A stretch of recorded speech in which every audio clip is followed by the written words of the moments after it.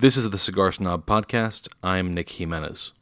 As you might know by now, the cigar industry was dealt a couple of major blows with the recent deaths of José Orlando Padrón of the Padrón Cigars family and Gilberto Oliva Sr. of the Oliva Cigars family. Both men led operations renowned for their quality and consistency, and the impact they made on the world of cigars, especially Nicaraguan cigars, will be felt for a long time. In our last episode, that was episode 8, you heard from some of the people who knew José Orlando Padrón best. In this episode, we're turning our attention to the life and legacy of Gilberto Oliva Sr. Though he didn't have the same level of personal fame that some of his peers did, the company that Gilberto started is in many ways as consequential as any in cigars today, especially Nicaraguan cigars. It's the name behind celebrated cigars like the Oliva Serie V Melanio, which our magazine and others have named Cigar of the Year and consistently include on lists of the best cigars of the year each year, and trend-setting products like Nub. They also make the Oliva Connecticut Reserve, which is my personal go-to cigar when I want something light, and is often the cigar I think of first when new and novice smokers ask me for recommendations. Just like in our last episode focusing on José Orlando Padrón, I'll be mostly stepping out of the way here so that you can hear from some of those who were closest to Gilberto Oliva Sr. With that, we'll start with his son, José Oliva, who has been at the helm of the Oliva cigar operation. My earliest memories of him were when he was getting home. We would always obviously know a couple of weeks in advance when he was coming home, and there was always that great anticipation of it. And then running to the cab whenever he arrived, there's such vivid memories that sometimes I can picture the car that it was, which is strange because obviously it's in the 70s and these old cars that he would pull up in these cabs. And that was my first memory. Of course, there's also the memory of the days he had to leave, and my sister and I would, being the youngest, would hide his shoes in some sort of attempt to thwart his ability to leave that day. I mean, the innocence of a child thinking that would work. So those are my earliest memories. But in interacting with my dad was always a teacher. He was never not on his job, whether it was the job of being a dad or whether it was the job of being in business. He was never a man that was never not on the job, which obviously, made a big impression on me growing up. My dad was always ready to say something to you that was simple yet stayed with you for a long time. I remember as a child talking about the importance of saving money and of not misspending and whatnot. He said to me one day, if you ever feel like you're losing the value of $1, change it into pennies and get the weight of 100 pennies in your hand, and that'll remind you the importance of $1. I always thought that it was simple yet profound. It never left me that we can look at things as if they have no value, but if you transform it into something else, you get a better perspective of it. And the same is true with in business. Growing up, the cigar business, the tobacco business was not very good in the late 70s, early 80s, and we struggled in a lot of ways. And he always made it a point to point out that regardless of whatever struggle you were going through, you always did things the right way, that the most important thing was to do things the right way. I mean, these are things that you hear as a child, and they stick with you. They're things that I find myself telling my children today. As I got a little bit older and I was able to start to have real conversations with him, I was always taken aback by how many struggles he had been through. This is a man whose childhood basically ended around 7, 8 years old. He was running barefoot outside and got a staph infection that almost cost him his leg from the knee down. And he spent a lot of months in a hospital in Havana, which is 2 hours away from his home, by himself as a child in an all-man's hospital. My grandfather, his father, would come and see him only on Sunday because the rest of the time he had to work, and obviously it wasn't easy for a poor farmer to get all the way to the capital. And so that was the earliest of struggles. Then obviously what happened to not just him, but all the families of Cuba with the revolution, and then what happened again in Nicaragua with the revolution there. And time and again, he had very, very difficult struggles that would have certainly given anybody the excuse to not have been able to succeed. And I would always tell him, what was going through your mind during that time? I mean, you must have felt terrible. It was always amazing to me that he was a very no-nonsense man. He had no time to think about how terrible it was. His thoughts were entirely on moving on to the next thing. He would say, you don't pay attention to those types of things. You put your faith in God and move on. And that was a major saying of his entire life. He would say it obviously in Spanish.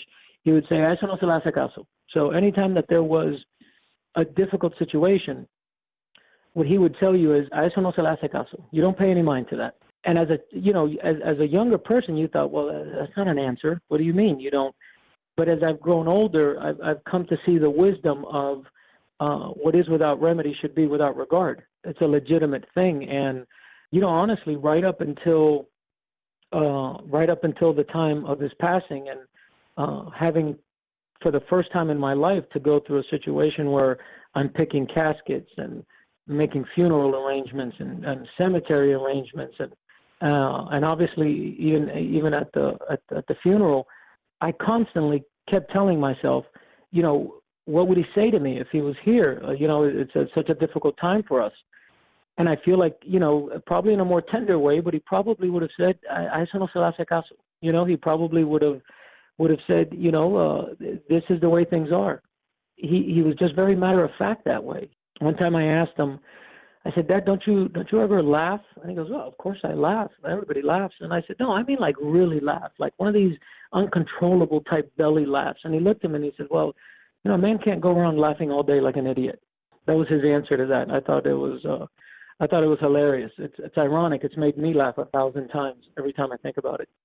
But that's who he was. This was a man that absolutely loved cigars and tobacco. Never had a humidor. He didn't have time for things like this. He had whatever cigars he was smoking. They were in his pocket, or they were on the table, or they were. He didn't have these types of things throughout life. We gave him cutters and lighters, and he was very quickly frustrated with, and I guess our generation isn't, with the fact that a lot of these things end up not working fairly quickly. He thought that was just silly. He thought it was silly that these elaborate contraptions look great and then they quickly don't work. He was more than happy with a big lighter that he knew he could count on. He would also just light the corner of his cigar, which was something that always amazed me. We get into, first of all, we've got all sorts of lighters and cutters and things, and then we light our cigar and we toast the foot and we smell the aroma off of it, and we do it. He didn't do any of that. He took his cigar, he smelled it before he smoked it, then he lit the corner of the foot, and he'd say if it was a good cigar, it'll find its way. And that was that. He was, the best thing I can say to describe my dad was he was just a no-nonsense person. He's a person that could very quickly get to the crux of the matter. He's a person that could understand where the importance in something lied, and he would focus his attention there. The pomp and circumstance of things were not something that in any way occupied his mind. Another funny story, one time I was watching one of these auto auctions, classic auto auctions that they put on TV. Him and I had to spend some time in Jacksonville in 2006. He had prostate cancer. And so we had to go up there for treatment. And we stayed a few days up there. And one day there was one of these auto auctions on. And I said, "Look, Dad, that's they sell these old cars there." And he was kind of interested about it. He says, "Oh, really?" And they look to be in great shape. I said, "No, these are people that restore these cars and then they sell them." I said, "Look, take for instance that car." I don't remember what it was. I said, "They're selling that car, for $80,000. And he was taken aback. He said, "Well, that's ridiculous. Nobody that would spend $80,000 on a car like that should have any money." I mean, he was always very terse that way, and not in a rude way. I mean, there's a legitimacy to him and his thoughts.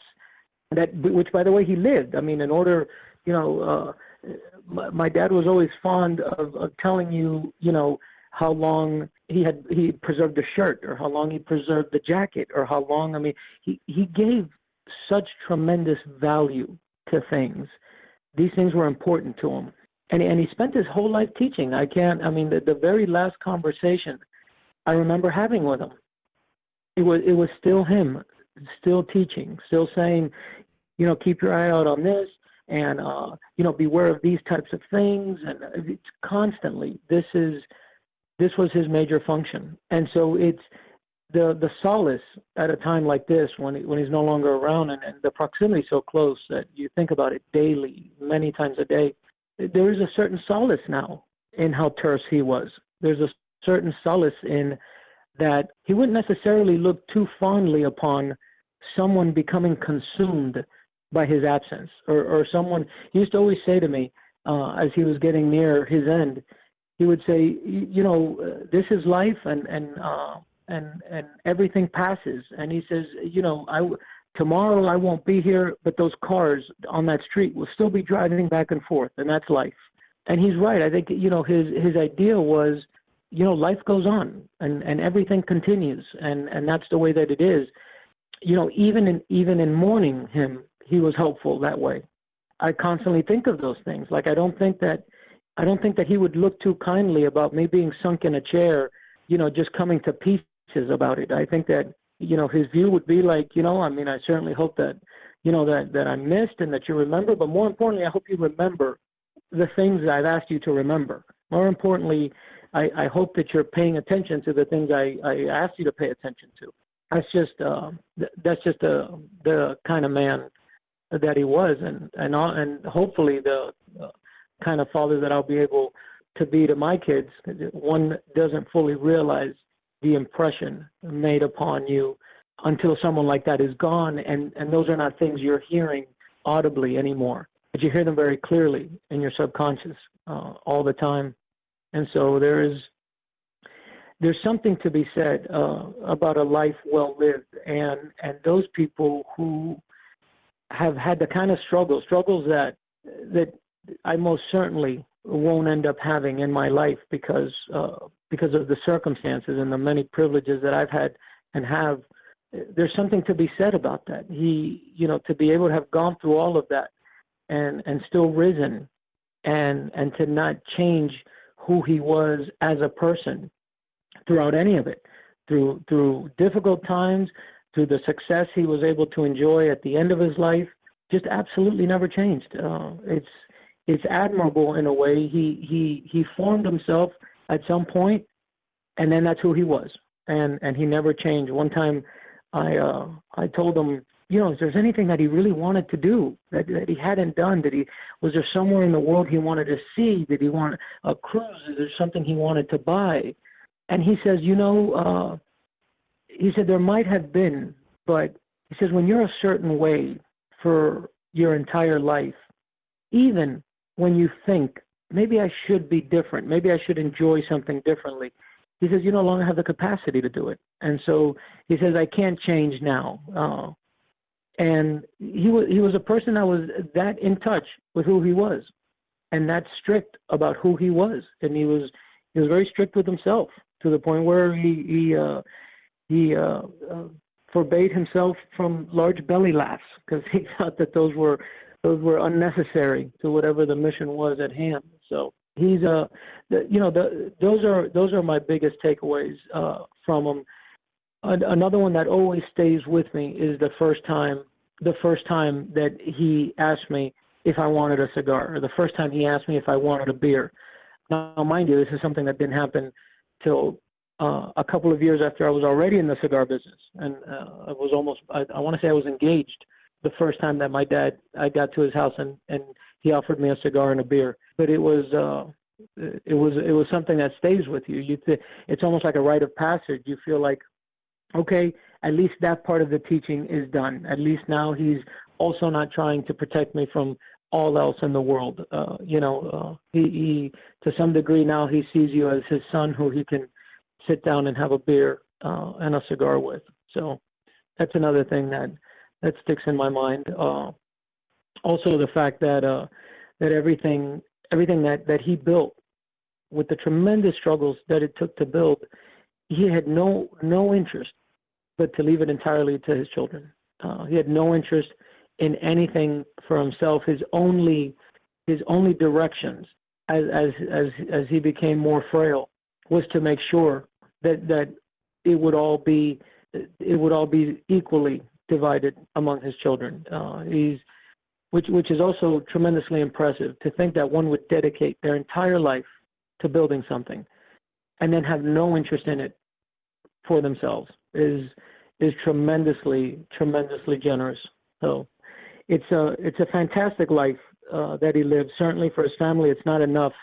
If you would have told me 30 years ago, your father will pass when he's 86 and you're in your mid 40s, I would have thought, well, what more could one ask for? I mean, that's a long time, and until you're there, and then you think, my goodness, we would have liked this at least this last Christmas with him, this last New Year's with him. He the only ritual he allowed himself, and none of us could ever quite understand it, but he did it every year on New Year's.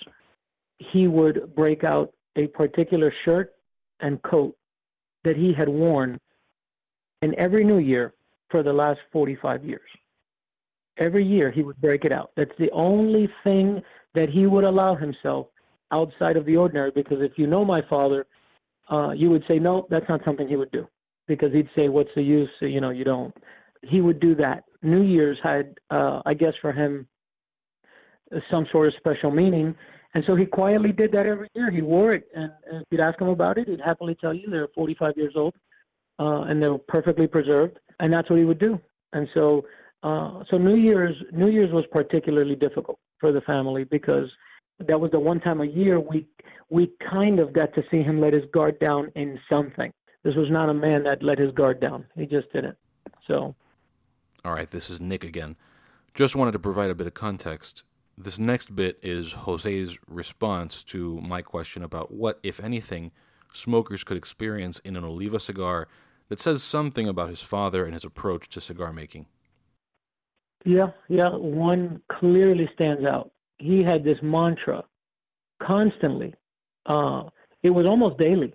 He would mention it to you, and that was that his tobaccos were well cured. He could not speak about a cigar.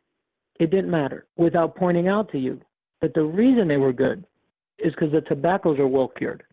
This was you could get them to go into some detail about the process and about why they were well cured or how they were well cured, but more often than not, figuring that the people he was talking to knew what he was talking about and didn't need further explanation, he would be smoking a cigar and he'd look at it and then he'd point to you and say, "These are well cured tobaccos."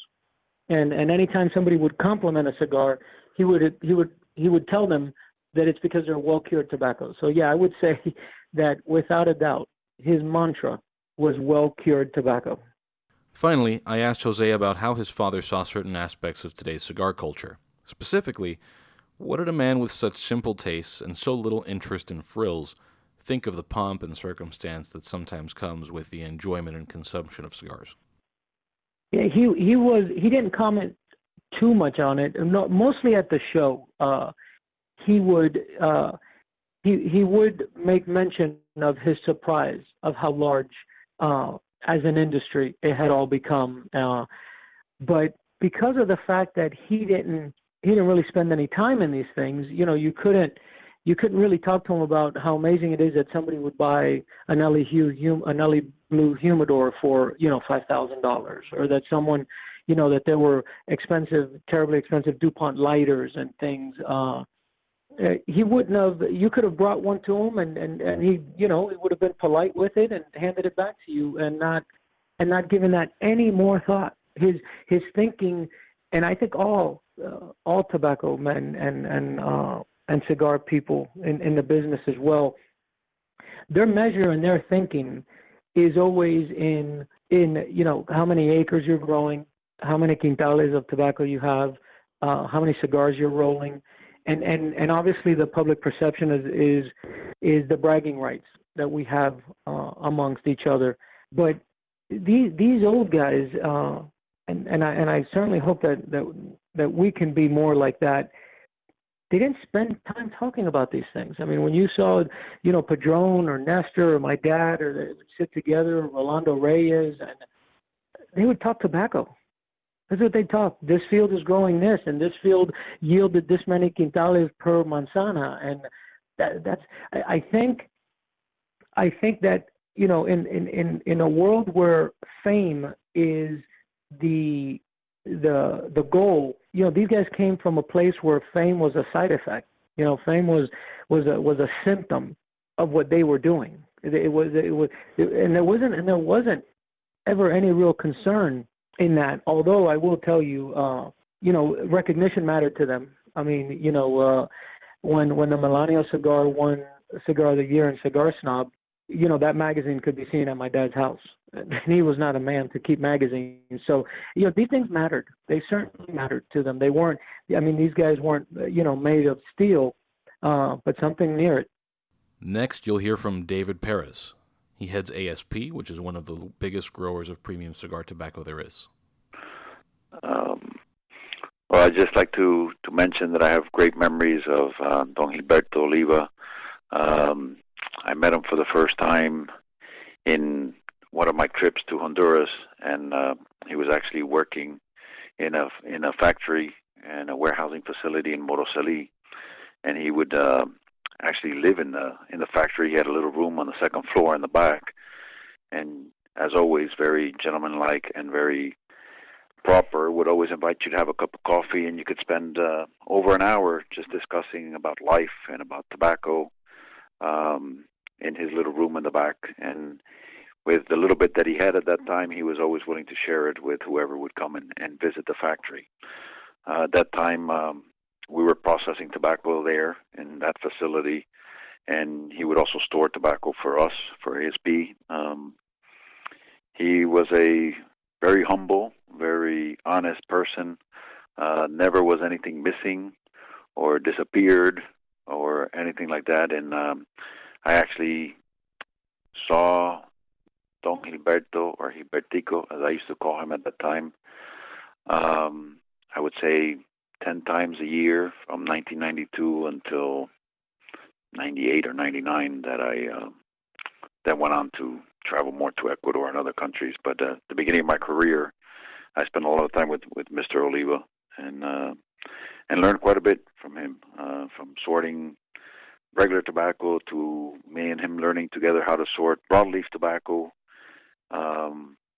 It was just an amazing time, and he's an amazing person. I also recall, let's say in the early 2000s, that he was already, had established a company with his family, with his sons and his daughter. But he would always tell me, David, ¿no tienes alguna tripita que me puedas vender para yo poder defenderme? And what that means is that he loved the deal. He loved to buy tobacco that we would grow, and he loved to be able to buy it, and then even if he only made a quarter on it, but he just loved the fact of making a deal and, getting his customer the tobacco that they needed, and and helping out in a certain way. He always felt that he was helping us to be able to sell some of these fillers. So it's an amazing person that really tried to make the deal and tried to make his, as I always put it, his 25 cents, because it wasn't really about how much money was in the deal, but it was just about making that deal, being able to buy something and sell it and make something, even as little as it could be in between. But that's what made him happy, in my opinion. And I'll never forget, that he, till the end, he would always say, David, no tiene algo que me pueda vender, and you don't have something you can sell me. And I would say, Don Gilberto, es que estoy sobrevendido. I'm oversold. But let me see what I can do, and let me get you. And we would always try to, help him, or, make him happy, sell him a couple bales. And he just loved that. And I must say, one of the most humble person that I met in the industry, and a great person that knew tobacco, and knew tobacco from the field to the processing aspect to the actual manufacturing of cigars. So he was a very well-rounded tobacco man, and well-respected. He always wanted to be a bit different, so he always wanted to have something in his blend that was different than other people, and even if he had to go try to grow it himself in Jalapa or in different parts of Nicaragua. So in a sense, he always wanted to be unique. And between him and his sons, they were great blending new blends, and And he always tried to buy the best tobacco that he could from us so that he could make the best cigars to supply the industry. Ernesto Perez Carrillo founded EPC Cigars. They're the maker of EP Carrillo, Inch, and La Historia, among other brands. When he got his start in the business, the Olivas had a hand in supplying the tobacco for some of his first cigars. Well, the thing about him, he was a very quiet person. I guess you could say to a certain degree an introvert, but when he was around friends, he was very open, very smart person. He had a mind that was incredible, although he didn't really project that at times. When you have people coming to his home Saturday and Sunday, and Nicaragua sitting with him, and I'm talking about, I don't want to name names, but I mean, guys there that are, known, manufacturers and growers, and kind of sit there and pick his brain. One thing that I'll always, be grateful to, Gilberto Oliva and the kids is the fact that, when I started in 2009, realistically, I didn't have any tobacco. And they came in, they gave me a hand. They showed me, they had a binder there from Jalapa that was 5 years old. And they said to me, Nestor, if you want this, we're saving it for something special, but, you take it and start with your, with your lines. At that time we came out with the inaugural 2009. And that was basically a lot of their tobacco. As a matter of fact, even up to today, I would say one of my main suppliers in Nicaragua is the Oliva family. But what I admire about Gilberto, he was such a master at fermenting and aging tobacco. I mean, and again, I buy tobaccos from other people, but he had a special way of doing it that was really very unique to that family. And, that was his work, that was his legacy to grow tobacco and be special, like I said before, especially at the fermenting aspect of it, at the, the aging. He was really, really, I would say he was the top dog there in Nicaragua. And, I'm happy to say, I'm very close to his kids, and I think they have that same drive that he had to do things as perfectly as possible. And again, I think everybody, although he wasn't as well known as some other people, but I think he was a pillar in Nicaragua and in the cigar and tobacco industry. Maria Jose Morales is a familiar face to many cigar smokers who have had a chance to visit Nicaragua and tour the Oliva factory, where, if you've met her, she was probably introduced to you as MJ. Aside from being the administrative engine of the company's Esteli operation, she had a close personal relationship with Gilberto Oliva. Gilbert Sr., it always will be an awesome man. He was special person for everyone here at Taboliza in Nicaragua. He will say hi to everyone. He will walk to packaging and production, and he will say hi to everyone, and he'll do that every day. We always remember him as Don Gilberto. A year ago, we were watching the Super Bowl. I'm a Pats fan. And we were talking about, and he was saying, you know why I'm still working? For my kids. He was 86 years old, and he was thinking about his kids. Everything he did was for his family. Family was everything for him. He went through a lot, from Cuba to Nicaragua. He went through a lot, and what kept him going was his family, his kids. You can ask him about everything. He could forget everything, even the day, but he will never forget his grandkids' name. He could forget about me or anything, but not his grandkids' name. I'll miss him. We all do.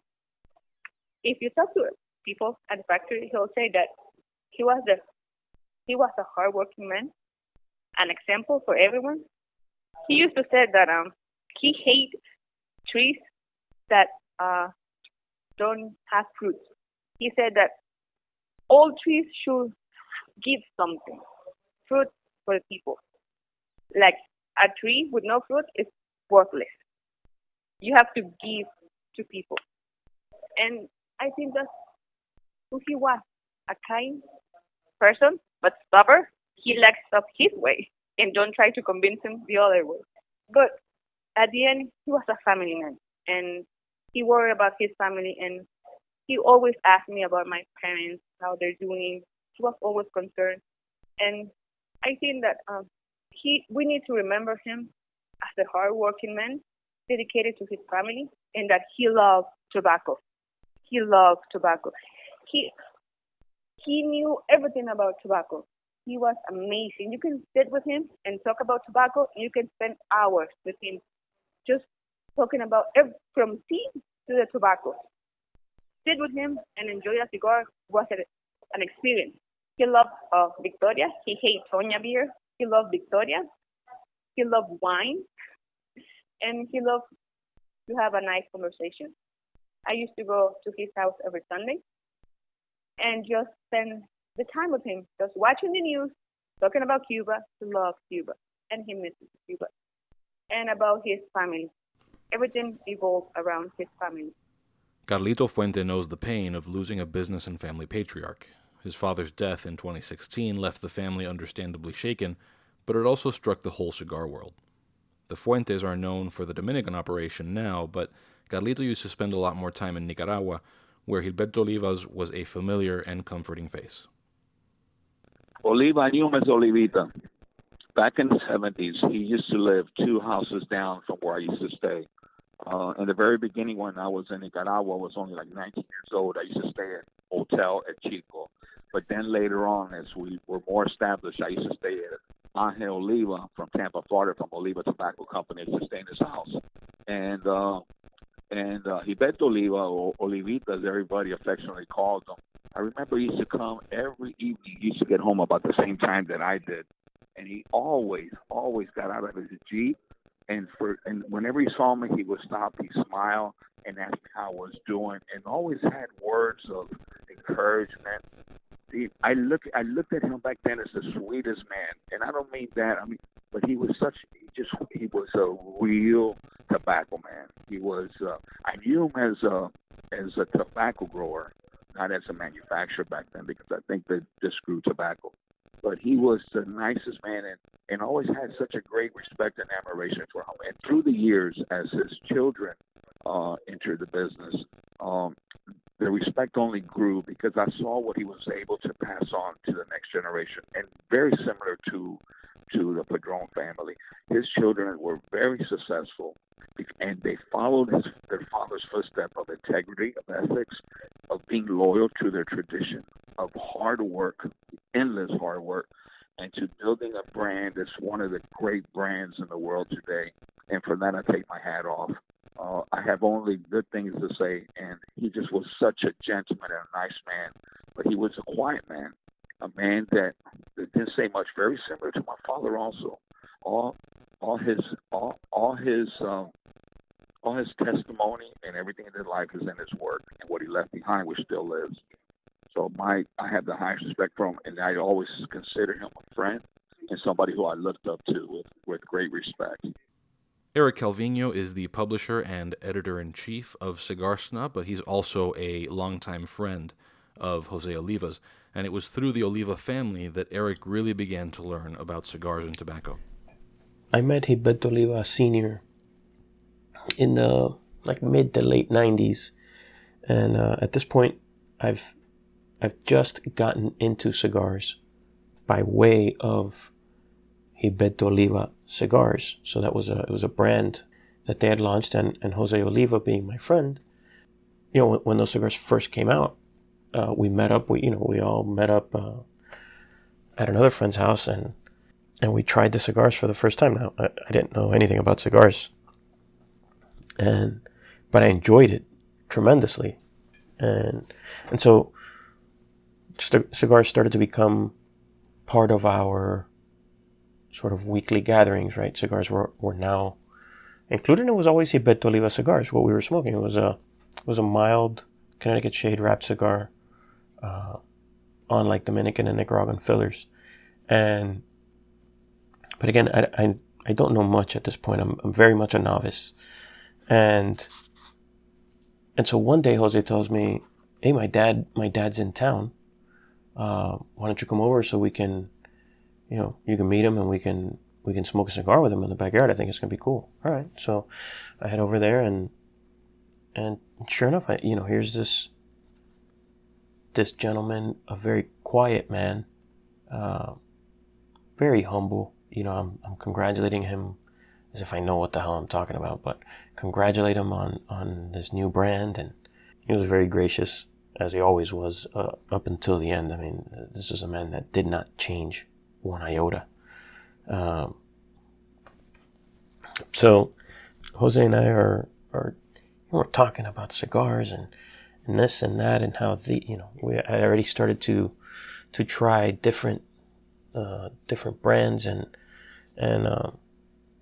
so we're talking about how no, this cigar is a little stronger and that cigar is a little stronger, and this is in the mid 90s, and so Gilberto looks over and he's like, you guys want to try it? I mean, you say you like something stronger, you want something stronger than what you've got there? And we're like, yeah, of course, yeah, bring it on. So he brings out these cigars from his personal stash, and holy smokes, it was just it knocked me on my ass. And I'll never forget Jose's mom was in the kitchen, and you could see out to the terrace from the kitchen, and she's peering out through the kitchen window, and she looks at me, and the state that I was in, I must have looked like hell, because she comes out with like a little bottle. You remember the glass bottles of Coke? She comes out with one of those and a glass of ice, and she hooks me up with Coke to sort of straighten me out. And so then we were able to talk about strong cigars, and then Gilberto was able to expound his wisdom on that to us, like, okay, now that we're talking about what a strong cigar can do, now let me tell you. And so that was really when I first met him. And one of the observations over the course of all these years that I've known him, one of the observations is just how he did not change, right? No amount of success. And believe me, they had plenty of success, and they've had, and they continue to have, and God willing, they will go into the future with the success. But he didn't change, no matter how much their company grew, no matter how many accolades. He was the same exact guy. I'll tell you a quick story about how as the business started to grow, and now they're in really good shape, and this is about I think like the mid 2000s. So they were based, the company at this point is based in Miami Lakes, and all of the Oliva children are living in Miami Lakes. So you've got Jose, Carlos, Gilberto Jr., Jeannie, and Maria, and they all live around Miami Lakes. So they wanted their parents to move from Hialeah to Miami Lakes, which is not a very long distance away. Hialeah is a more humble neighborhood of Miami, and Miami Lakes is a much nicer neighborhood. So they wanted, and it was closer to the business, so that and to all of them, so they could all be together. So he was having no part of this. Why do I need to move? Why? What is wrong with this house? And it's not so far away. Why can't you guys just drive over here? Why do I need to move? Like, no, Dad, the house is nicer. It's a better neighborhood. He's like, what's wrong with this neighborhood? He was not into that change. He was not into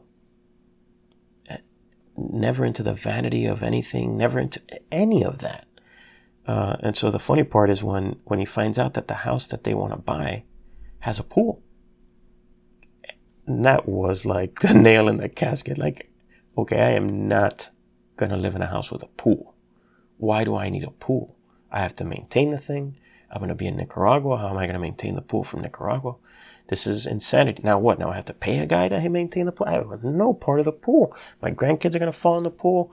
I don't know if they know how to swim. I don't want a pool. So that was comical. So that Jose and Carlos and Gilberto and Gina, they had to fill in the pool. So they had to hire a company to come in and fill in the pool and pave over it. Hilarious, right? Like, and so I had gone to see the house early. Like, Jose was excited that his parents are going to be right by the office and right by him and right by his house and his brothers and sisters. And I saw it with the pool in the house. It was a great house. And then I come back after the closing and we have a little get together there. And sure enough, the pool's filled in. And I was like, what happened to the pool? He's like, he didn't want any part of it. Wanted no part of the pool. But anyway, those are just, it was such an interesting man and a very intelligent man. And so people sometimes maybe would underestimate him because he was such a quiet guy. But he was sharp as can be. Always thinking business, always calculating margins, always working on these things in his head while talking to you. He was an interesting man. And then one last story, and I'll it's kind of like the image is burned into my mind, but with Jose Orlando Padrón passing and Gilberto Oliva passing, when both of those men passed, I couldn't help but I remember this one moment that I happened to be walking behind them both, as this is, as far as I know, the last sort of walk that they took together on the show floor at IPCPR. And I'll never forget, I wanted to stand there and listen in on the conversation. I wanted to walk along them so I could hear what they were talking about, but I can only imagine, because they would look up and look at these banners and look at these booths, and these were guys that were not about that, and so I can only imagine the things that they were talking about. Like, look at this, look at what these kids have done. But yeah, those are two great men, and we're gonna miss them. We're gonna miss them dearly. So as I've said several times whenever talking about this, if you want to remember those guys, or maybe you never met them, and you'd like to get a little closer, the thing to do is to smoke their cigars, because that was their life's work. And so you can kind of see the differences in both men, in how they thought about tobacco and how they wanted you to experience it. But then you can also see the similarities in that both of these guys were obviously very old school, from the old tobacco school, and tobacco was always fermented to the point that it needed to be fermented and aged to the point that it needed to be aged. And I think that kind of gets lost in today's world of these in-your-face cigars. But I'm still a huge fan of both of those brands, and particularly Oliva, right? I mean, it's the brand that started me on this journey that I'm still very much in love with. So thanks to Gilberto Oliva for putting me on this path.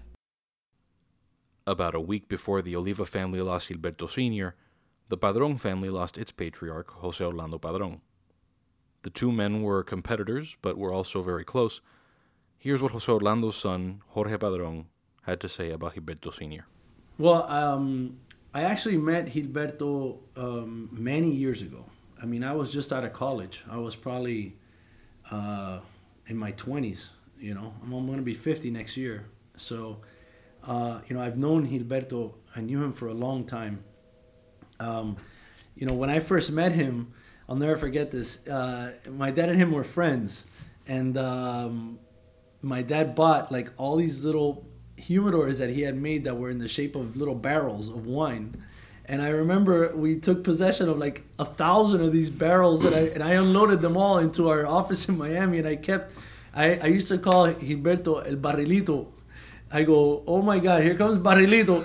And I used to joke with Gilberto all the time, and he would laugh. I mean, him and my father they were practically the same age, So, that generation of Cubans are very special individuals that have, they're very unique in how they look at things, and, and how they, relate within their families. I think that I have nothing but great respect for the Oliva family and for all of his kids that have all worked, very hard, to help their father, and who basically stayed by his side until the end. And that's, an honorable thing.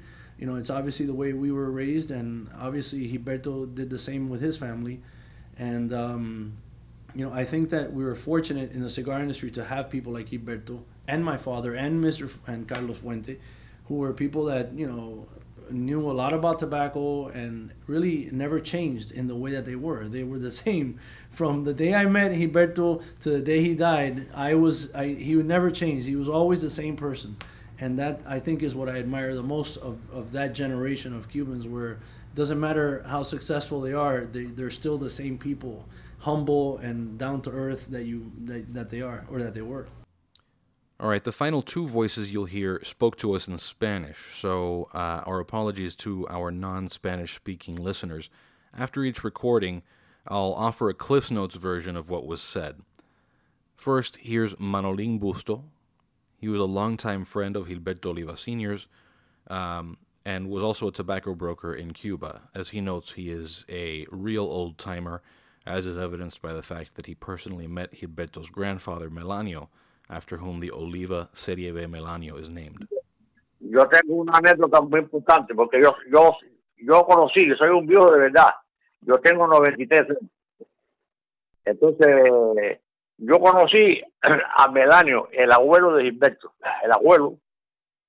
Así que tú puedes calcular, yo soy una de las pocas personas sobrevivientes hoy día que conocieron a Melanio Oliva, que es el abuelo de Gilberto, el cual le puso el nombre de un tabaco, Melanio, que fue clasificado el tabaco del año, con una venta incalculable, que no dan abasto para servir los pedidos, sobre todo en Europa, en Londres, en Europa, sobre todo, del tabaco ese. Entonces, yo tengo una anécdota que casi nadie la conoce, de Melanio, el abuelo de Gilberto, que fue una de las causas por las cuales Gilberto era un nieto preferido de Melanio, que era un verdadero consejero de tabaco, lo que se llama un profesional tabacalero. Y ahí aprendió Gilberto y tuvo ese amor por la industria tabacalera en Cuba. Melanio Oliva, cuando era un muchacho, yo creo que todavía no tenía los 18 años, se incorporó a las fuerzas de aquella época, la guerra contra España, ¿no? La guerra de la Manigua en Cuba. En los años, entonces, estuvo en la guerra. Creo que estuvo en las órdenes cuando Maceo hizo la invasión de Oriente a Occidente, allá por Mantua. Pasaron por allá, parece que se incorporó a la lucha esa por la libertad de Cuba. Y entonces fue la guerra, estuvo en la guerra, metió en la guerra. Y cuando se acabó la guerra, el gobierno que ocupó el primer gobierno de Cuba, estaban haciendo un censo para darle una pensión vitalicia a los veteranos de guerra que pelearon por la independencia de Cuba. Y cuando fueron a ver a Gilberto, a Melanio Oliva, Melanio de una forma un poco molesta, les dijo a estos señores: yo no fui a la Manigua a pelear por ninguna pensión ni por un dinero. Yo fui a pelear por la libertad de mi patria. Así que yo no quiero pensión ni quiero nada. Déjenme tranquilo, que yo lo que quiero es sembrar tabaco. Y lo botó a la casa, lo botó. Y nunca quiso obtener ningún beneficio por su aporte a la guerra. Eso es lo que yo más o menos tengo como una cosa muy, muy, muy importante en la vida de Gilberto. Bueno, así que esa es una de las causas que yo creo que es muy importante, porque esa acción, siempre Gilberto hablaba mucho de eso, y él adoraba a su abuelo. Y él siempre era un palo de su abuelo, y ahí él aprendió de niño, aprendió a la siembra de tabaco, de todo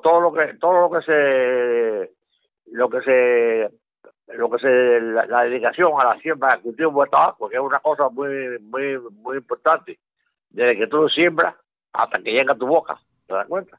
All right, so here's an abridged translation. Manolín says that Gilberto liked to tell the story of his grandfather Melanio's military service in the war for Cuba's independence from Spain. So after the war, Melanio was visited by representatives of the island's first national government, who were there to collect data and issue compensation to those who had fought for the island nation's independence. So Melanio sends them away, Manolín says, insisting that he hadn't fought for money, but rather for his homeland's freedom, and telling the men to leave him be so that he could tend to his tobacco in peace. Last but not least, we'll hear from Nestor Plasencia of Plasencia Cigars. The Plasencias are cigar makers, but also are among the most prolific and well-known growers of tobacco in Central America, where Gilberto Sr. worked for them for a long time before striking out on his own to create his own company with his family. Ok, bueno, mira, Gilberto Oliva Sr. lo conocemos hace aproximadamente como 50 años, ¿no? Lo conocimos originalmente a finales de la década del 60, ¿no? Una persona, él estaba asignado de gerente general de una finca en la zona de Jalapa, ¿no? Y nosotros estábamos en ese tiempo también ya empezando, ¿no? Nuestras actividades acá de siembra en Nicaragua, ¿no? Yo terminé del estudio universitario y me llaman en el año 70, 69, ya empecé a ir a Jalapa, ¿no? Y de ahí pues tuve el placer de conocer a Gilberto, ¿no? Ahí estuvimos prácticamente en Jalapa, tanto él como nosotros, toda la década de finales del 70, hasta finales del 70, ¿no? Cuando viene aquí el problema de la revolución y toda esa temática que existió en esa época, ¿no? Y de ahí salimos a Honduras. O sea, toda la década del 70, ¿no? De inicio del 70 hasta el 79, hasta finalizar la década, estuvimos ahí viendo a Gilberto, hablando con Gilberto, él, mi papá y Gilberto, después ya, ¿cómo se llama? Nosotros ya involucraditos un poquito más con él en forma directa. De ahí salimos, como te comento, en julio del 79 salimos a Honduras. Ahí seguimos, pues, ¿cómo se llama nuestra relación? Fueron muchos años de conocerlo. Consideraba yo a Gilberto como una persona, como mi hermano mayor, por decirlo así, una persona al cual le teníamos un aprecio muy grande, muy especial, ¿no? Una persona sumamente trabajadora, sumamente honesta, ¿no? Recordamos una anécdota con que Gilberto, en aquel tiempo había mala comunicación, no había comunicaciones como existen ahora, ¿no? Gilberto iba y llamaba a su casa 1 o 2 veces a la semana, ¿no? A ver cómo estaba toda la muchachos, ¿no? Llamaba desde Honduras a Miami, y Gilberto llamaba a cobrar a su casa, o sea, a cobrar Colette, llamaba a Colette, porque no permitía que, como era algo personal, ¿no?, de él, que fuese la empresa, que eso no hubiese tenido ningún problema ni nada por el estilo. Es más, como se llama, eso era muy normal, ¿no? Pero él ni eso permitía, o sea, él no permitía de que una llamada que era algo personal de él fuera cargado, como se llama, un gasto de la empresa donde él trabajaba. Eso te habla por sí de solo ese pequeño detalle, ¿no? Como algo muy, muy importante del honrado que era Gilberto. De ahí, él después de Honduras estuvo, como se llama, por México y Filipinas, ¿no? Siempre ahí fue ese pequeño periodo, no lo vimos, ¿no? Pero después regresó nuevamente e hicimos en forma conjunta una operacióncita allá por Panamá. Él compró una pequeña finca en Panamá y sembró también tabaco en Panamá. Nosotros comercializábamos ese tabaco. Y posteriormente ya vino a finales o a inicios de los 90, ¿no? Ya vino para acá, para Nicaragua por un tiempito, y de ahí se fue para Honduras, con nosotros, se puede decir, por un trayecto de aproximadamente 12 años, ¿no? Donde estuvo en una pequeña ciudad que se llama Moroselín, donde estuvo de gerente general de esa empresa por muchos años, hasta que ya regresó a Nicaragua, ¿no? A ver sus siembras y todas las cosas de tabaco que le sembraba él o cosechaba él para la fábrica de sus hijos, ¿no? Todas las semanas lo veíamos, teníamos el placer de compartir con él, ya que como te comento fueron muchísimos años, ¿no? Iba los sábados, él me esperaba los sábados, y los sábados íbamos y estábamos a tomarnos una tacita de café temprano, ¿no? Compartir y hablarse cómo estaba la actividad del tabaco, cómo estaba la cosecha, cómo estaba todas las cosas. Y realmente ha sido para nosotros una gran pérdida, ¿no? El saber que es algo que sucede y todo el mundo tenemos que recorrer ese camino, ¿no? Pero sí, ¿cómo se llama? Sentimos la ausencia de Gilberto fuertemente, ya que como te dije anteriormente, lo consideramos como un hermano mayor. Again, a brief translation. Nestor says that Gilberto was like an older brother to him and remembers him for his staunch principles and unwavering commitment to them. He recalls that when Gilberto was working for the Plasencias and calling his home in Miami by phone to check on his kids, he always called collect, refusing to allow a personal phone call to be billed to the company, even though that was standard practice and would have been perfectly acceptable to everyone involved. We at Cigar Snob understand that cigars are about celebration, and that is exactly why this and our last episode were so important to us. As I noted before, death is sobering, but the idea here is to bring you in on a celebration of the lives of men who left the cigar world so much. So thank you for joining us, and be sure to subscribe to the podcast and share this episode with anyone you think might want to learn a bit more about Gilberto Oliva Sr. You can find us on SoundCloud, Apple Podcasts, Google Play Music, and also at cigarsnobmag.com/podcast. Until next time, I'm Nick Jimenez, and this is the Cigar Snob Podcast.